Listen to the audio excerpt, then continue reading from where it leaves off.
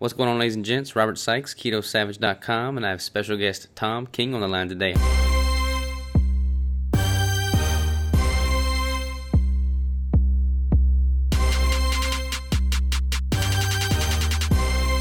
How are you doing, man? I'm doing terrific, Robert. I'm super honored and excited to be on your podcast. This is great. No, I'm glad to have you. We're going to get into some food science, I hear, so this is going to be good. I'm excited. Me too. Me too. Because like anytime anybody says, "Hey, I'm super excited to hear about food science," yeah, that's a license for me to run my mouth. So hey, we're all keto here, so food science is speaking the same language here. Good deal. Good deal. Yeah. So for anybody that doesn't know you, what's like a little bio that you can kind of catch us up to speed? Well, I started a company called Steviva Brands in 1999. We were one of the first companies to import stevia into the United States. And my idea was actually to build a consumer brand and then to be able to parlay that consumer brand equity into an ingredient company. So in 2008, the FDA passed a ruling that allowed stevia to be used as a sweetener in food ingredients. And at that point, we really, really dug deep into creating sweetening systems that our food, our consumer product partners could actually just drop in to replace sucralose. And so, flash forward to 2018, we moved into a new facility that's 58,000 square feet. 3,500 of it is a lab where we actually reformulate and create a lot of ketogenic products and help our manufacturing partners with clean label sugar reduction. And that's my day job. So my side hustle is I actually wrote a book called Guy Gone Keto. I adopted a ketogenic lifestyle a couple of years ago, and really it's kind of a motivational book, a confessional, and an instruction manual. So I am excited to have people read it and tell me what they think. It's my first book. And then the book launches on May 15th, which coincides with the launch of a line of ketogenic condiments that we've developed in our lab. So ketogenic ketchup, barbecue sauce, teriyaki sauce, steak sauce, and a sweet Thai chili sauce, along with MCT oil. And then we're going to be launching a line of beverages after that. So there's a lot of stuff going on here. So you went keto and you just hit the ground running and wanted to make all kinds of food products that were keto friendly. I dabbled in keto since I started the company in 1999, and I mean it really wasn't referred to as ketogenic back then. It was referred to as the Atkins diet. Mm-hmm. And I mean I always struggled with my weight, and so it was actually sort of a yo-yo factor for me. Like I would lose weight and get thin, and then I'd gain the weight right back. And so I've always had an issue, with a slow metabolism and particularly being insulin resistant. So I dabbled in keto since then, and it's really kind of why I created the company, so I could create foods that were, that would have less sugar for myself, and then hopefully get market adoption. And over time, it's really, really worked for me. But 2 years ago, I was sort of a pivotal moment going through a divorce, and just my health was not very good. I was carrying around 35 pounds of fat, and I just made a commitment that, this is going to come to an end. And then I committed to ketogenic lifestyle, and ever since then, I've had one cheat meal to try to break a plateau, and that was it. That's awesome, man. I mean, 2 years is pretty good while on keto. Nothing to scoff at. Yeah, and I mean, and it's been a real growing process for me, because 4 months ago, I hit sort of a plateau, and I wasn't able to get my ketone bodies up above 0.5. My the fasted blood sugar level was elevated. My T4 thyroid was down.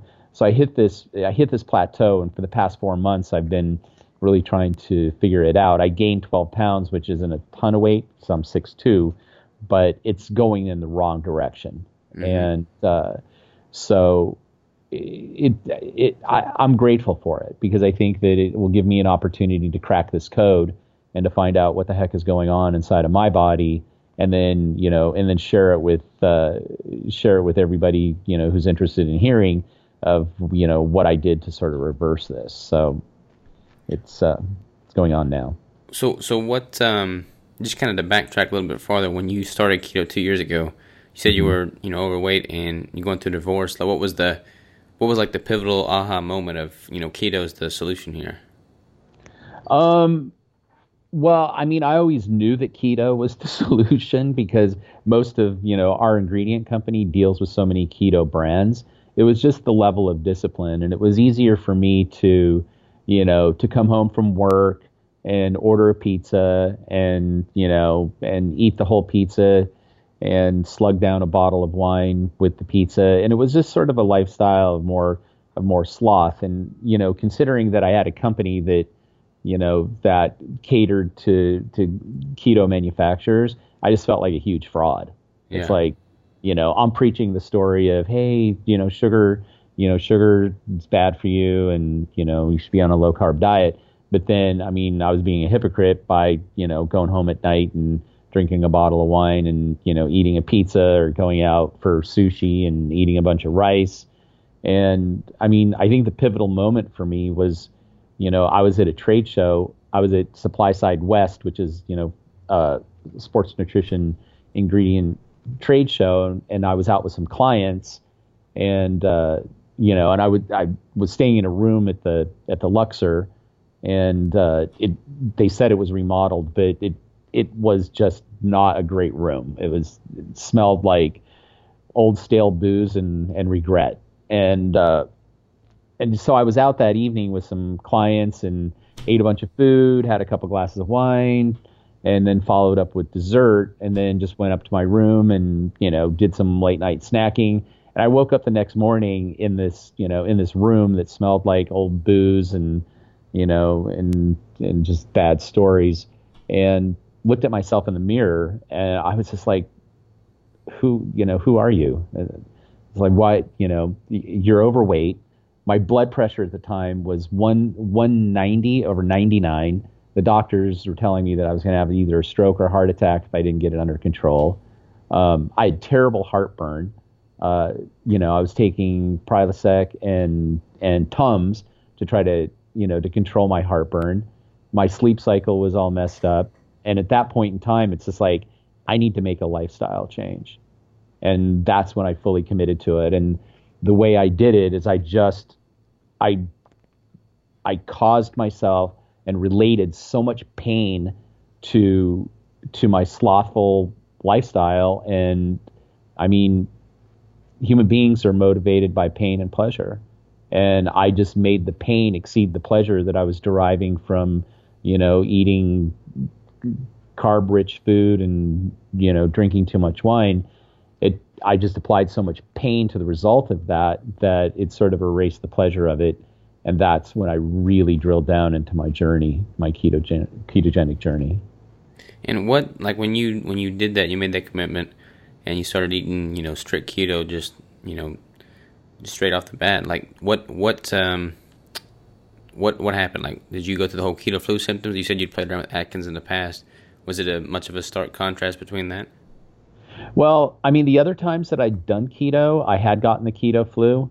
But 2 years ago when I committed to keto, I didn't get any keto flu symptoms. And I think that the reason that happened is constantly, I would say, uptaking exogenous ketones. Like I was taking a lot of MCT oil, a lot of coconut oil, and really introducing a lot of fat, and then also BHB. I included a lot of that, so I was really keeping myself in pretty deep ketosis. And I think that the exogenous ketones, it really helped offset that keto flu. But the first week, I noticed my energy levels were down.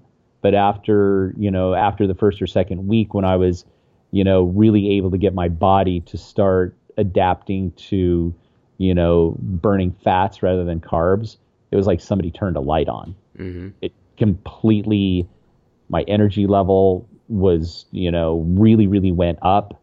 And that's when I started tracking my weight loss, and I was losing 2 to 3 pounds a week, which I was fine with. I didn't want to end up losing 30 pounds in a 1 month period.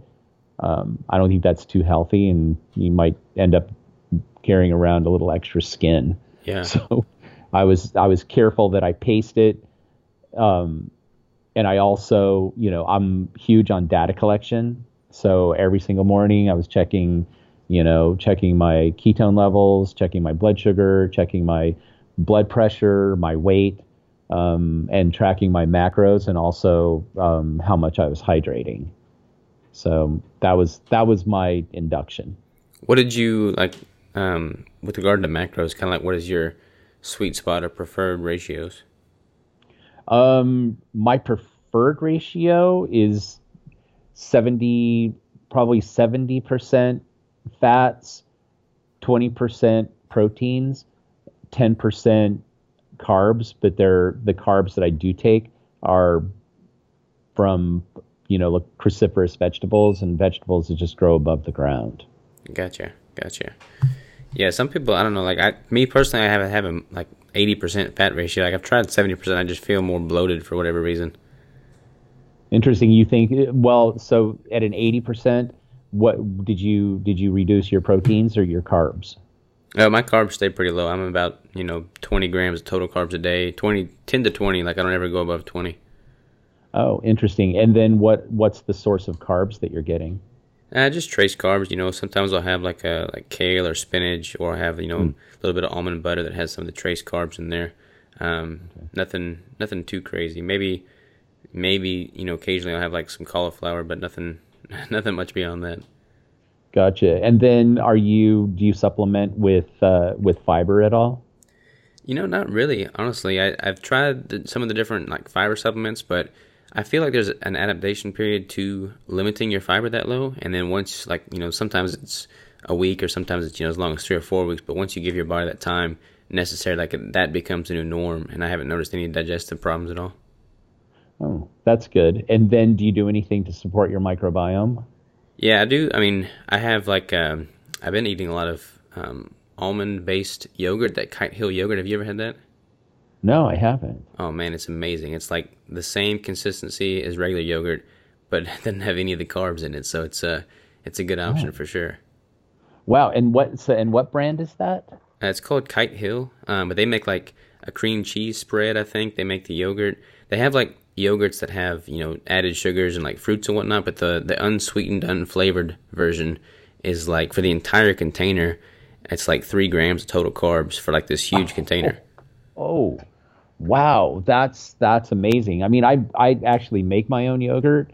Oh, so really? I've got, and I usually use an 11 strain probiotic that I get from a place in California called Custom Probiotics.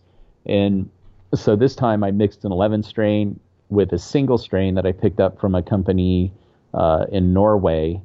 So I've got a full fat and even added cream. So I have a half a gallon of that going right now, and then I'm making my first sort of four way. My first venture into making coconut yogurt. I've never honestly made yogurt. Walk me through the process of what it is to make yogurt. Well, it's really, really easy. So basically, the process that I use now is I use a sous vide. And do you know what a sous vide is? Yeah, the water cooker? Yeah, so it's a water cooker. So I've got a big 3.5 gallon pot. And so I'll just fill that up with water and use my sous vide. And then I'll take a half gallon big mason jar. Mm-hmm. And the easiest way to make the yogurt is just to put, you put your milk in, and then just stir in like a couple tablespoons of yogurt that you bought at the store, because that will have the probiotic uh, bacteria in there to get it started. And then that's it. And then keep it at about 100 degrees for 100 hours. So have a big pot, put the sous vide in there, put a Yep. big mason jar with Yep. just like organic, no sugar added milk, whole milk, I'm Yep. assuming. Yep. And then put in a couple tablespoons of like the almond yogurt if I'm using that, and then just let it sit for 100 hours at 100 degrees. Yep. That's it. Wow, that sounds amazing. I'll have to try that. Yeah, it's super easy. And so the first one, your first batch might turn out like a little runny, but if you can add like milk solids, which are just basically powdered milk. So you can add that, it'll give it a little more texture, like a little more body. But yeah, and then the longer you let it set, the more sour it gets, and the more sour it gets, the more probiotics that are in there. And then do you just, like, after that's sat for the 100 hours, then you just stick it in the fridge and call it good? Just stick it in the fridge, call it good. What do you do? Like, a lot of people will say that, with yogurts, like the natural sugars and the lactose, like those pretty much don't really pertain to yogurt because, I mean, it's just like your body's not really using it as sugar at that point. What's the process there? Well, so the process of making yogurt, the bacteria that you introduce actually eats sugar. So that's part of the process of fermentation, is having the proper bacteria. Like if you make sauerkraut, so I make a lot of sauerkraut and kimchi, and if you add, when you add those probiotics or those bacteria into an environment where there's carbohydrates and sugars, they will actually consume those. So your yogurt is going to have a lot less lactose in it, because that's what the bacteria eat in order to create yogurt. Is there any way to like know? Because I mean, I track all my macros. So is there any way to know, like, if I go buy a gallon or a half a gallon, of this, whole milk to use as the starter, and it's got 12 grams of sugar per serving on there. Right. When it's all said and done and made into yogurt, what do you think it's actually going to wind up with? That's a good question. I mean, that's a really good question. I mean, the only way that you could actually calculate all of the macros in there would be to send it off to a lab to get a nutritional analysis done. But I mean, I would imagine that if you have whole milk, whole milk is, I think, per cup, what is it, 12 grams? Yeah, if you get like a standard milk, I probably want to get like just the straight from the cow, non-pasteurized if I could find it. Yeah, getting non-pasteurized is hard to find. I use non-homogenized, but really finding non-pasteurized is a little harder to find.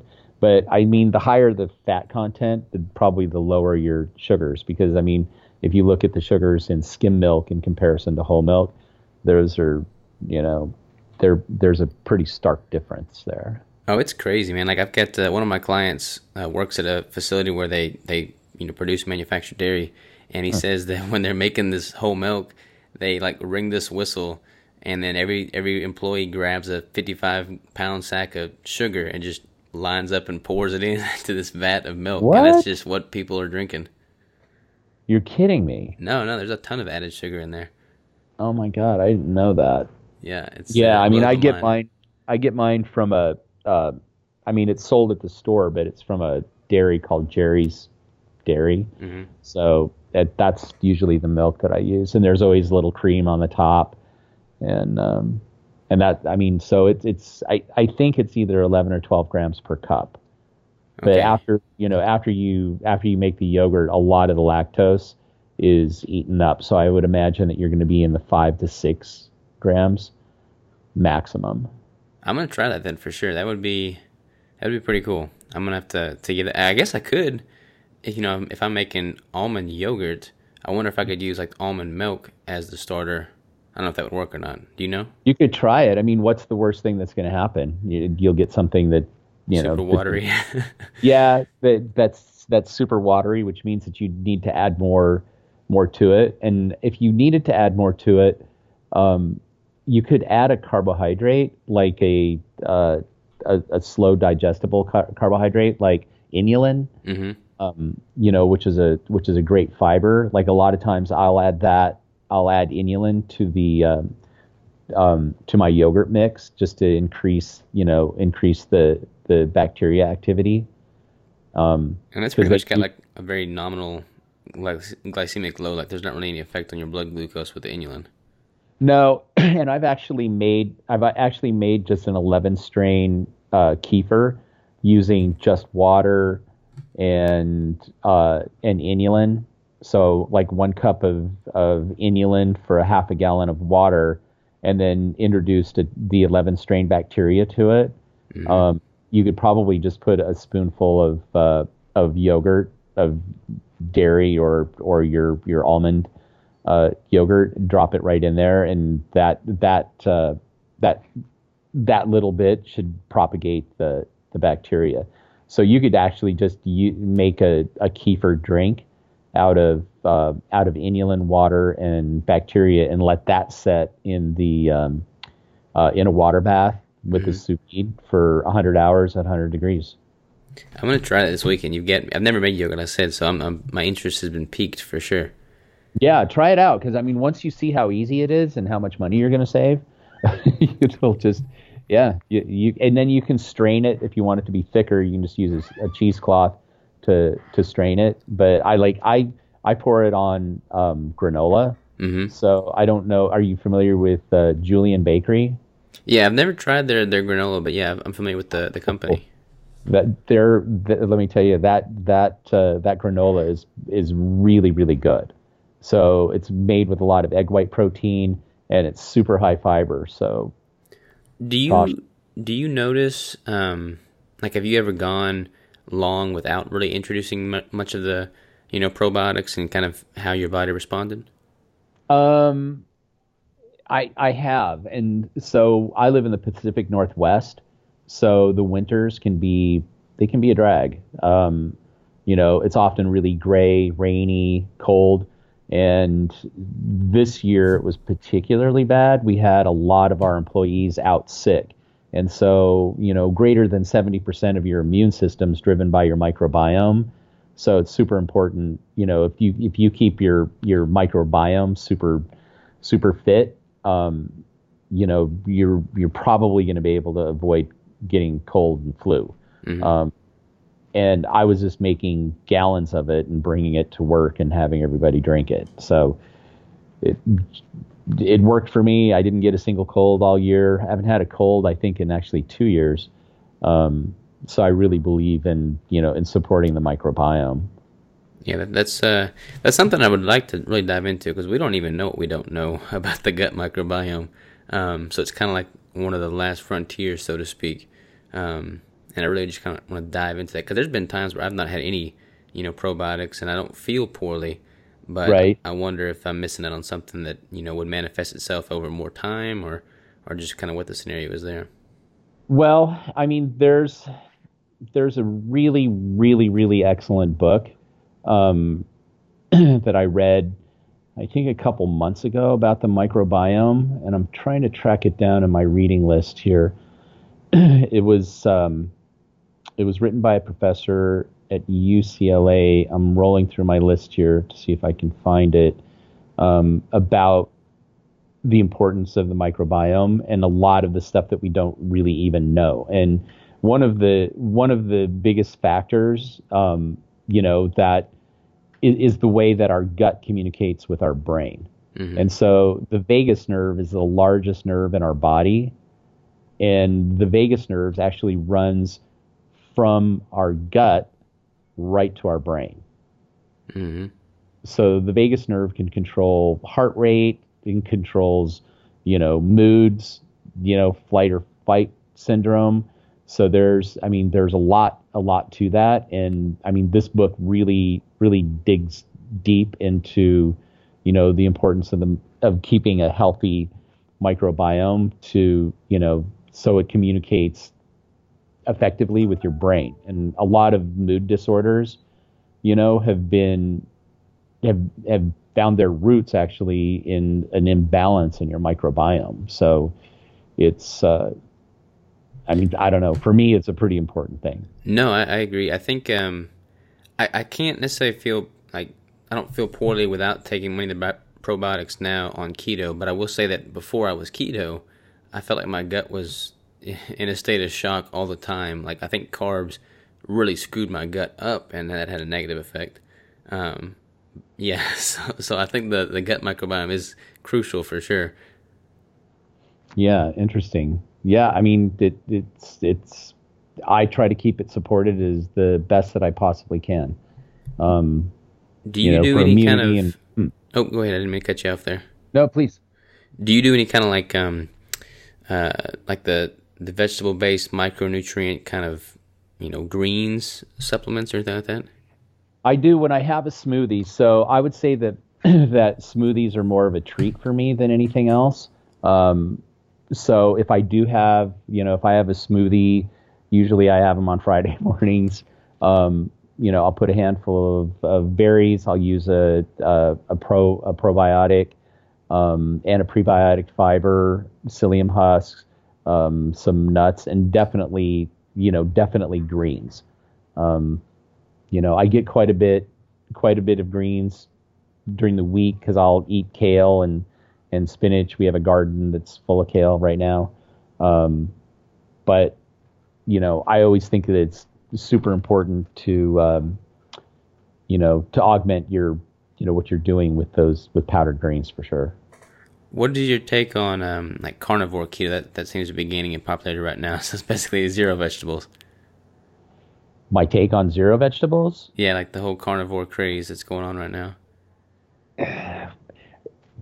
Well, I mean, if it's working for people, great. Yeah. But I mean, if you eat too much protein, it can also throw you out of ketosis. So, like, proteins can be converted into glycogens, and I really think that, yeah, I mean, eating too much protein will definitely take you out of ketosis. So if you're looking to to really yield all of the benefits of a ketogenic diet, I think limiting protein is pretty important. Yeah, I think I've played around with the carnivore, but even when I was trying that, I always kept my fat ratio high on the higher end on a ketogenic spectrum. I think that's kind of one of the more profound mistakes that people, they'll just have they'll do carnivore approach and they'll just have their proteins higher than their fat ratios, which is just gonna, as you say, kind of limit their ketone production and just have adverse effects more so than necessary. Yeah, I think so too. And I mean, I think you do need you absolutely need to have fiber. If you don't have enough fiber in your system, you're not going to be supporting your microbiome. But I mean, it can also lead to, health issues down the road. I mean, fiber's great for your digestive system and for your process of elimination. So I think going just solid protein and fat, I'm not sure that is a sustainable long-term solution. And, as I mentioned before, I'm on this plateau and I've been consulting 3 or 4 different functional medicine medical doctors. Mm-hmm. And one of them told me that actually if you starve your body completely of carbohydrates, that you will start metabolizing muscle tissue as well as, I mean, once you've depleted the glycogens out of your muscle tissues, you'll actually start depleting actual muscle tissue as your body is trying to introduce some sort of glucose into your your body. Your body does need a certain level of glucose to function, particularly your brain. Now, your brain will function, well, with ketone bodies, but it also requires a certain level of glucose. So once you get to a certain point where your body is completely depleted of glycogens and glucose, you're going to start getting a lot of brain fog. And I think that you might start seeing, muscle breakdown and maybe even organs too over a certain period of time. Yeah, yeah, definitely. Um, so I want to dive into kind of speaking of like the carbs and the fibers and just kind of the sweeteners. You know, Hmm. that's kind of like your forte there. And there's a whole bunch of sweeteners on the market now, especially, Hmm. you know, now that keto and kind of people are more health conscious than they were, you know, 20 years ago. Hmm. What, like, just kind of compare and contrast some of the different sweeteners, like, dive into, you know, what their effect is on the blood glucose. Is there an insulin response? Um, Hmm. I think there's an understanding that a lot of these might not necessarily have a glycemic index, but just the hormonal effect can still cause an Hmm. insulin response, Yep. and people need to be, you know, cautious of that as well. Yeah, and we've done studies. So, I mean, we've got a lab here, and I mean that we use for reformulating a lot of our customers' recipes. And so, I mean, we do quite a few experiments, and plus, I mean, I consider myself a bit of a biohacker, so I will conduct a lot of the experiments on myself. And so, I was finding that every time that I would drink Diet Coke or Diet Pepsi, that I always felt like I was being pulled out of keto. Hmm. And I was always curious about that because theoretically, the sweeteners that they use in conventional diet soda, those sweeteners are going to be asulfame K or aspartame or sucralose. And so the common thread amongst all of those is that they're chemically created. And so your body doesn't really recognize what it is. It does recognize that it's sweet. And so that's when the hormonal reaction will kick in because it doesn't know what it is. It's sweet. We're going to act like it's sugar. So the Hmm. benefit that you're going to get from drinking diet sodas is going to be calorie reduction. But the downside of it is your body is still going to act if as if it had sugar, and it can lead to insulin resistance. So we conducted these experiments with asulfame K, with aspartame, and with sucralose, and we compared it to stevia and monk fruit extract because those are all high intensity sweeteners. And what we found is that if you're consuming a beverage that's got monk fruit or stevia extract in it, it doesn't raise your blood sugar levels like it does an artificial sweetener. And what we were able to come up with is that because it's something that's created in nature, it's derived from monk fruit or it's derived from stevia, that your body does recognize what it is. It's got the receptors to understand, oh, this is a natural plant extract. So you'll be getting the benefits of calorie reduction and also the fact that it doesn't affect blood sugar levels whatsoever. Um, and we did conduct an actual experiment with one of our customers, Bulletproof, from Hmm. Bulletproof Coffee. They came down to our facility, and we had made keto ice cream with allulose, and we had slathered over the top of this keto ice cream a caramel syrup that was also made with allulose, stevia, and monk fruit, and we pulled blood before and checked for ketone bodies and also checked blood sugar levels. Uh, Ate a big bowl of ice cream with caramel syrup on it, and then waited an hour later and we pulled blood again and actually found that the allulose, um, stevia, and monk fruit blend that was in the ice cream and the caramel syrup actually dropped the blood sugar level and raised the ketone slightly. That's crazy, man. It is, but I mean, I've read several articles about allulose and how allulose can deepen you into ketosis and actually drop your blood sugar levels. So we're super excited about allulose. I want to dive into all of these, Okay. especially allulose. So like with sucralose and acesulfame potassium, like what is there a difference there? Like is one better than the other? Well, I mean, asulfame K and aspartame, those are protein based sweeteners, and so they've got like phenylalanine based. So if you suffer from phenylketonuria, which is a brain disorder, those particular sweeteners can actually put you into a seizure.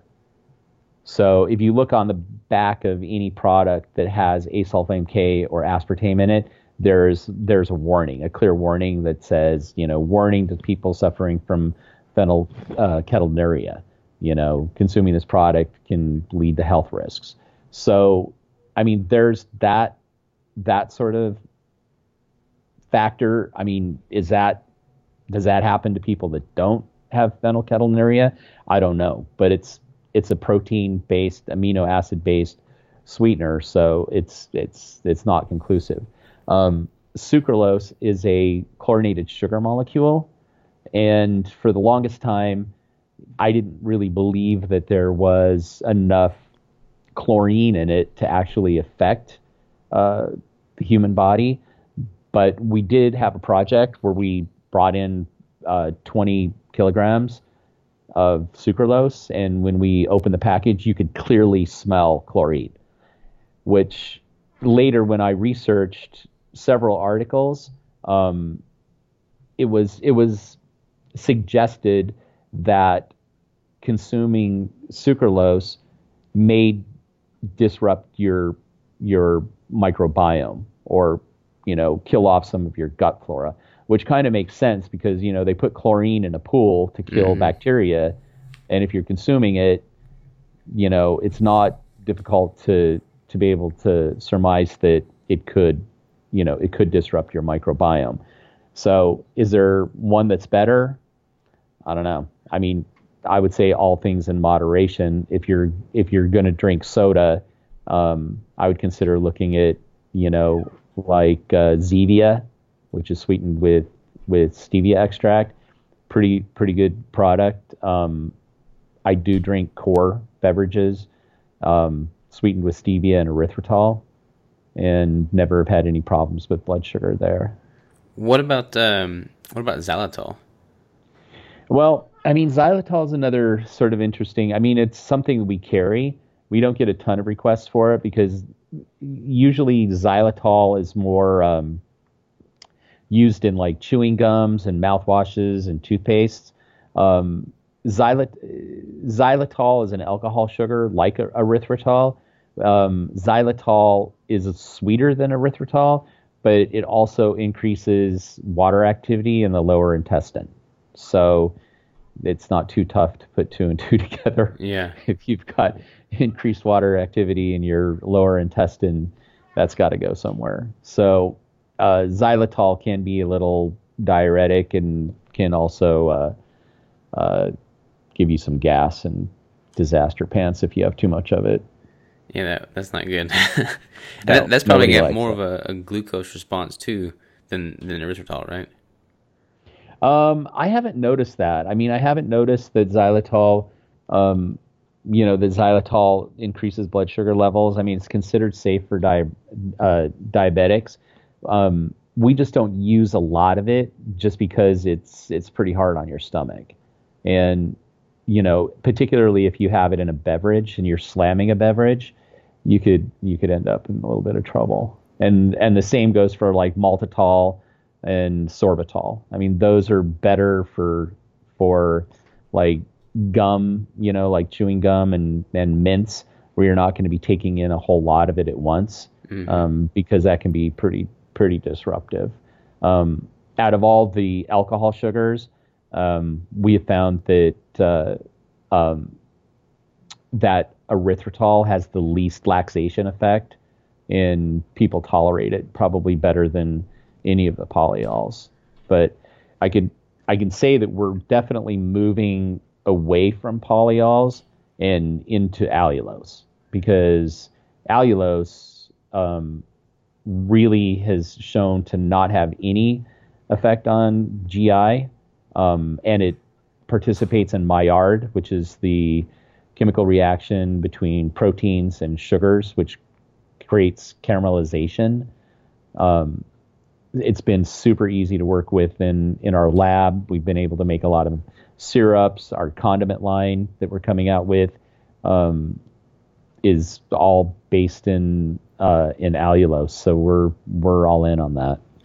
Now, allulose, I haven't really. I mean, there's not a whole lot of products on the market currently that use it. I've had a couple Quest bars that use allulose, Hmm. Hmm. and they have to like with allulose, you have to like the FDA or so, I don't know how this works, but basically they have you write it or list it as a sugar for Yep. whatever reason. Why is that? Well, because it's a novel sweetener, the FDA doesn't really, they don't know how to classify it. So if they don't know how to classify it, they're going to want it listed in the added sugar column. But I know that some of our manufacturer partners are working with the FDA right now, and that we're projecting within the next 3 to 6 months that the FDA is going to switch their position on it and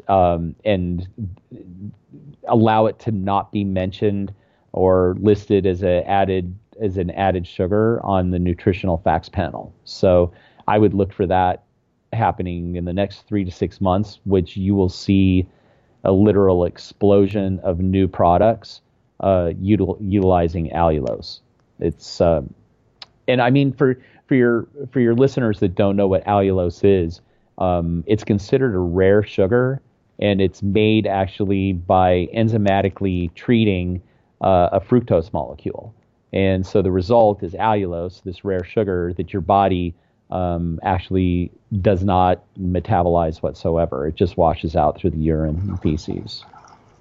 So is it just like the allulose? There's an enzymatic process there, so it's just a sugar fructose molecule that then undergoes this reaction, and then the body basically just from that reaction is not able to process it whatsoever. Precisely. And so there's a lot of rare sugars out there. Allulose just happens to be the one that's most available. But yeah, once you enzymatically treat it, so and basically what that means is you're introducing a yeast. So it would be similar to like making yogurt. You'd be introducing an enzyme or a yeast into a slurry, like a liquid slurry of fructose, and then that particular enzyme, is consuming part of that fructose molecule and rearranging it so your body doesn't really metabolizes it. It recognizes it as fructose hormonally, so you're going to, you're not going to have a typical reaction because fructose is typically metabolized in the liver and doesn't cause any type of a metabolic reaction. I mean, it's considered low glycemic, but part of the downside is that if you consumed fructose, and since fructose is metabolized in your liver, it can shut down your liver's ability to produce ketones. Right. So when people that are in a ketogenic lifestyle or diet, are avoiding sugar, it's really the one you want to avoid is going to be fructose because of the fact that it is metabolized in the liver and it will immediately shut your liver down from producing ketones. So, but once you enzymatically treat this fructose molecule, it changes the configuration where it's not metabolized by the liver, but it still functions exactly like fructose, meaning it participates in Maillard, it caramelizes, it has a substantial mouthfeel to it, meaning that you can make a syrup, like a simple syrup out of it. So there's a ton of flexibility where polyols were pretty difficult to use in the baking process, because they weren't responding with yeasts and leavening. So we really believe that allulose is going to be, a pretty amazing sweetener in the next 3 to 6 months.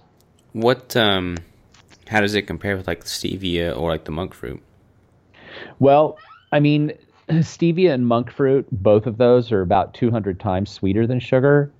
So allulose is about 70% as sweet as sugar. So we have our proprietary blend called Keto Sweet, and which is actually allulose, stevia, and monk fruit.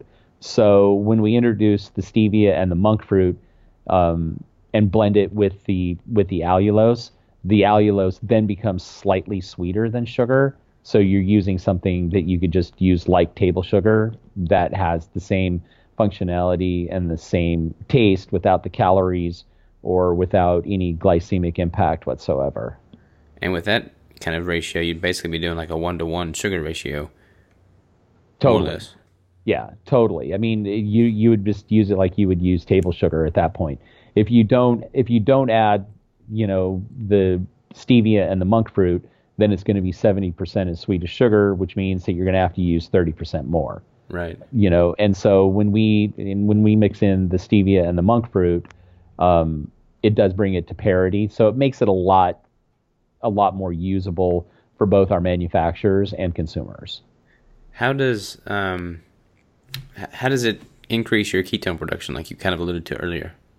You know what? I don't have an answer on that, which is sort of peculiar, and it's something that I'm still researching. There was an article that was created by Matsutani, and Matsutani is a company out of Japan, and they are the original holders of the intellectual property for allulose.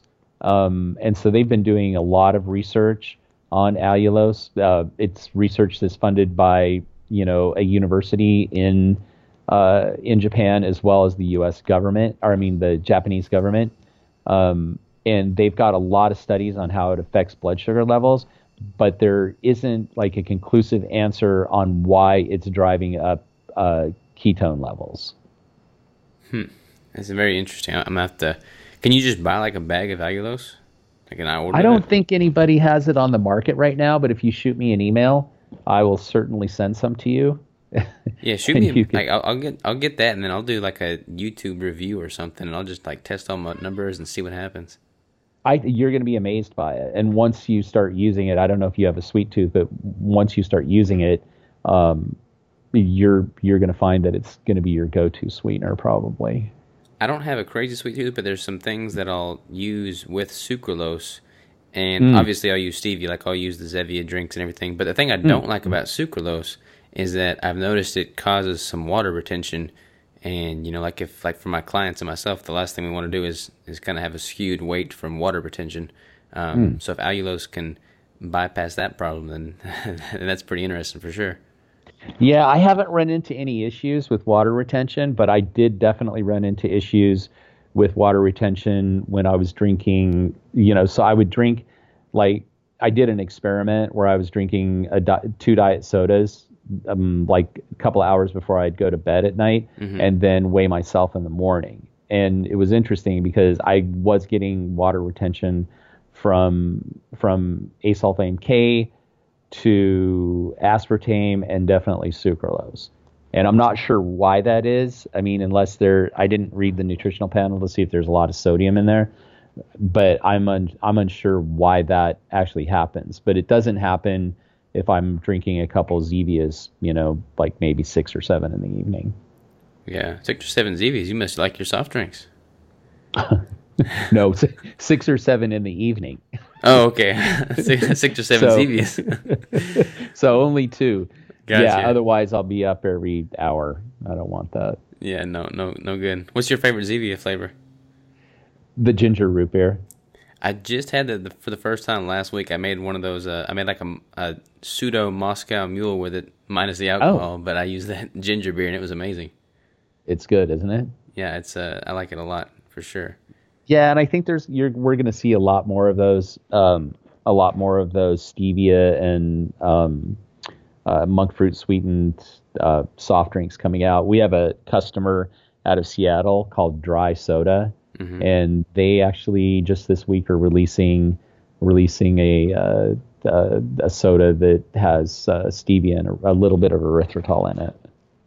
Yeah, I mean, there's such a huge market there for it. That I mean, Uh, like, you look at like the standard soft drinks, and there's like every brand under the sun. And I mean, I think right now pretty much Zevia has the market share for the soft drinks, that are appealing to like the keto and low carb community. So I think there's definitely a lot of potential there for companies to come in. Yeah, I agree with you, and they can come right to us for the sweeteners. Perfect, perfect. Well, what are you working on now? Like, what's something that's got you excited as far as the food production process and just the experimentation you're doing? Well, I mean, we just wrapped up a line of condiments, so those condiments will be coming out next month. Barbecue sauce, steak sauce, ketchup, teriyaki sauce, sweet chili sauce. Those are going to be coming out. We've got a caramel sauce that we're working on that I project that we'll have out in the next 2 months.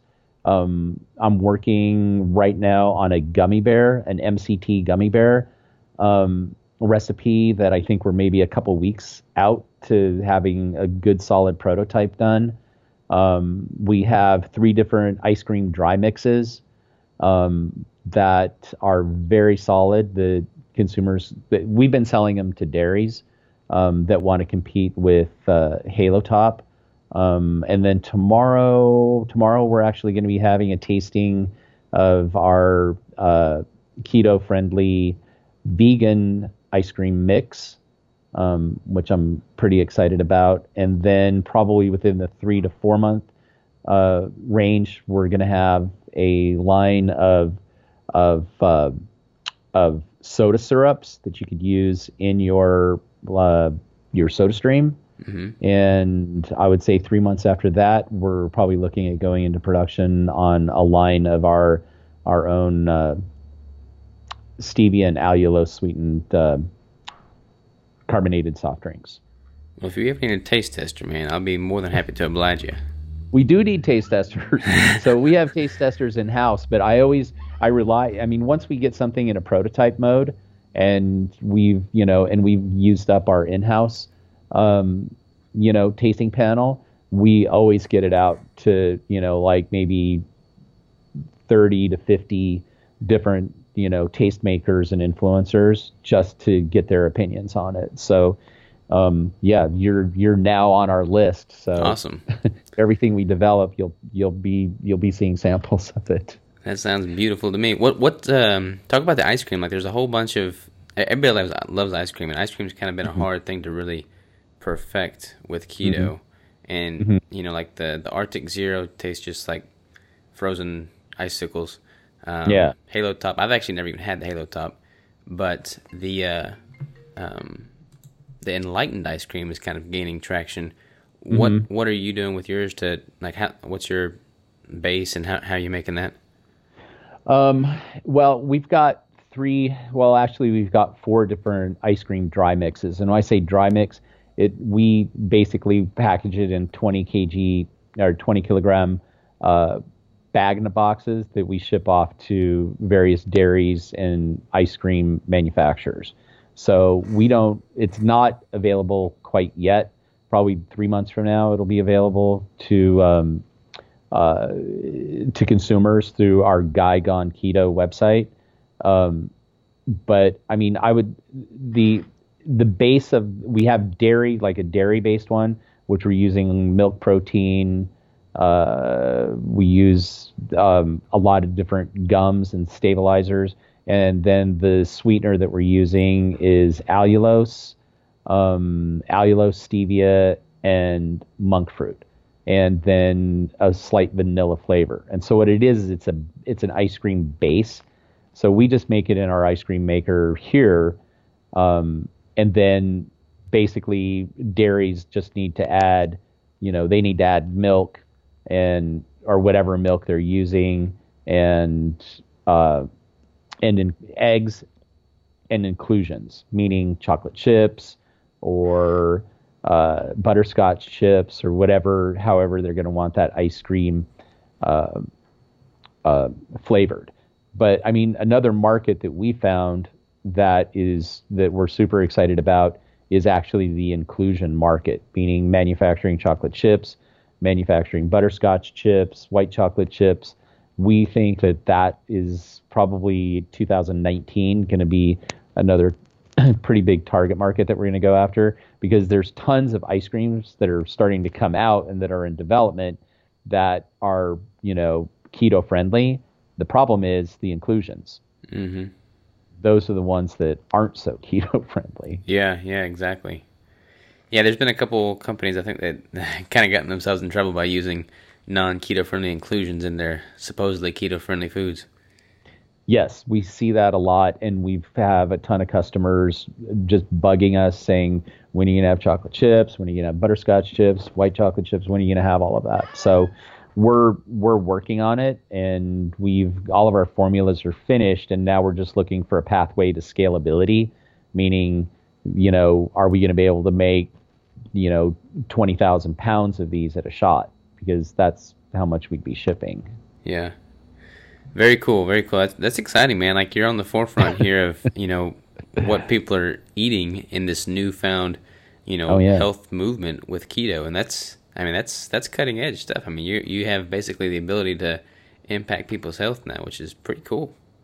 It's awesome. And I mean, at the end of the day, it's like when any successful business, like the most successful businesses, are going to know their why. Like, why are we doing this? And I think that for me, that it's just been a huge blessing that the why of our business is to actually make a difference. Yeah. Like help people with their diets and maybe curtail, type 2 diabetes. And I mean, to be able to make a difference like that and to get comments, from people that have our products and they're like, oh my God, I can't believe this doesn't have any sugar in it, is hugely rewarding. And that's, I think that when you stop doing stuff for money and you start doing things for contribution, that's when your entire mindset shifts. I couldn't agree more. I think, money will only get you so far. Like once, I don't know what the number is, but there's been like several studies published where like when you exceed the income needed to live a, healthy lifestyle, put food on the table and not have to worry about, paying the bills. I think like they average that at like 75,000 or something like that across the board. So anything above that is just like it doesn't yield any added happiness. Like that's where like the happiness pretty much caps. And then at that point, it's just like, what is your why? Like, why are you here on this earth? And I think if you can look yourself in the eye and know that you're adding more value than you're taking, and you're just doing what's right by others, I mean, you're freaking like that's way more fulfilling than money. I think that is an absolute definition of wealth. Yeah. Right there. It's like, it's not the money, it's the contribution. Absolutely. I think it's very selfish to go through life and just want to get by, just go through, live your time and, kind of willy-nilly. A lot of people say you only live once. I think I've talked about this on a previous podcast, but like they say you only live once. Just have fun, don't worry about anything, yada yada yada. But I think that's almost a selfish way to live. Like what you have an opportunity to help pave the way for the future generation, and I think to not leverage that opportunity and make the most of it is just it's just not optimal. I agree with you 110%. And I mean, I know that you have a deep interest in Stoicism, and so do I. And, I think that contributing and examining one's life is the foundation for Stoicism and contribution. I could not agree more. What I got, I'm gonna ask you. I'm gonna end this with a good question for you here for the audience. Okay. Great. What is a good question from a Stoic perspective that anybody listening could ask themselves on a day-to-day basis that is inherently going to improve their day-to-day actions? That is a really, really excellent question.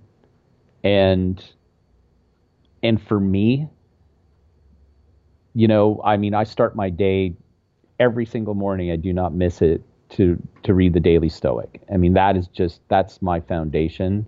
And I would say that starting your day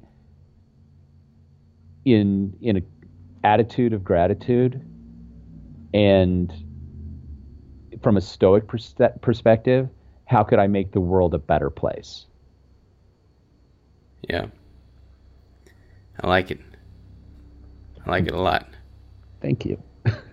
I think living with intention and taking the time to ask yourself those questions and be reflective and forward thinking is of paramount importance. Absolutely, and letting go of the ego. Yeah. The ego is the enemy, right? Absolutely. Another good book. Well, Tom, we're speaking the same language, man, for sure. We're going to have to do another podcast. I'm going to have to have you on here again after you have some of these food products launched, because I'd love to hear kind of some of the, after the fact, post launch, kind of what you've learned from it all. Definitely. Absolutely count on it. Where can people go to find out more about you in the meantime? Well, if they want to find out about my book, Guy Gone Keto, and if they want to pre-order some of the condiments or any of the stuff, they can go to guygoneketo.com. Check out our site, check out, some of the blog posts on there and see what we're up to. We'll also start posting, some of the new products that we're working on. So go to Guy Gone Keto. If they want to reach out to me on the social, Guy Gone Keto on Twitter, Instagram. Yeah. Very cool. I'll link out to all those as well, so it's easy to find. Awesome. Yeah, I'm definitely gonna have to try your barbecue sauce, because I've been using the G Hughes, which is great, but it's sucralose, and then I've been using the Walden Farms, and Walden Farms is just not that great barbecue. No, Walden Farm. I mean, they've got some decent products, but I think that once you try our barbecue sauce, you'll be hooked. Yeah, I'm counting on it, man. I hope your barbecue sauce will fill my itch for a good keto barbecue sauce. I think it will. Awesome. Well, Tom, until next time, man, it's been a pleasure. Robert, I really appreciate you having me on. This has been a really, really great podcast. I've learned a lot from it, and hopefully I was able to, share some interesting stuff with your fans. Absolutely. I think we've all had our interest piqued with regard to allulose. We're going to all be doing some digging and taste testing now. Nice. Very cool. Well, Tom, until next time, man, take care.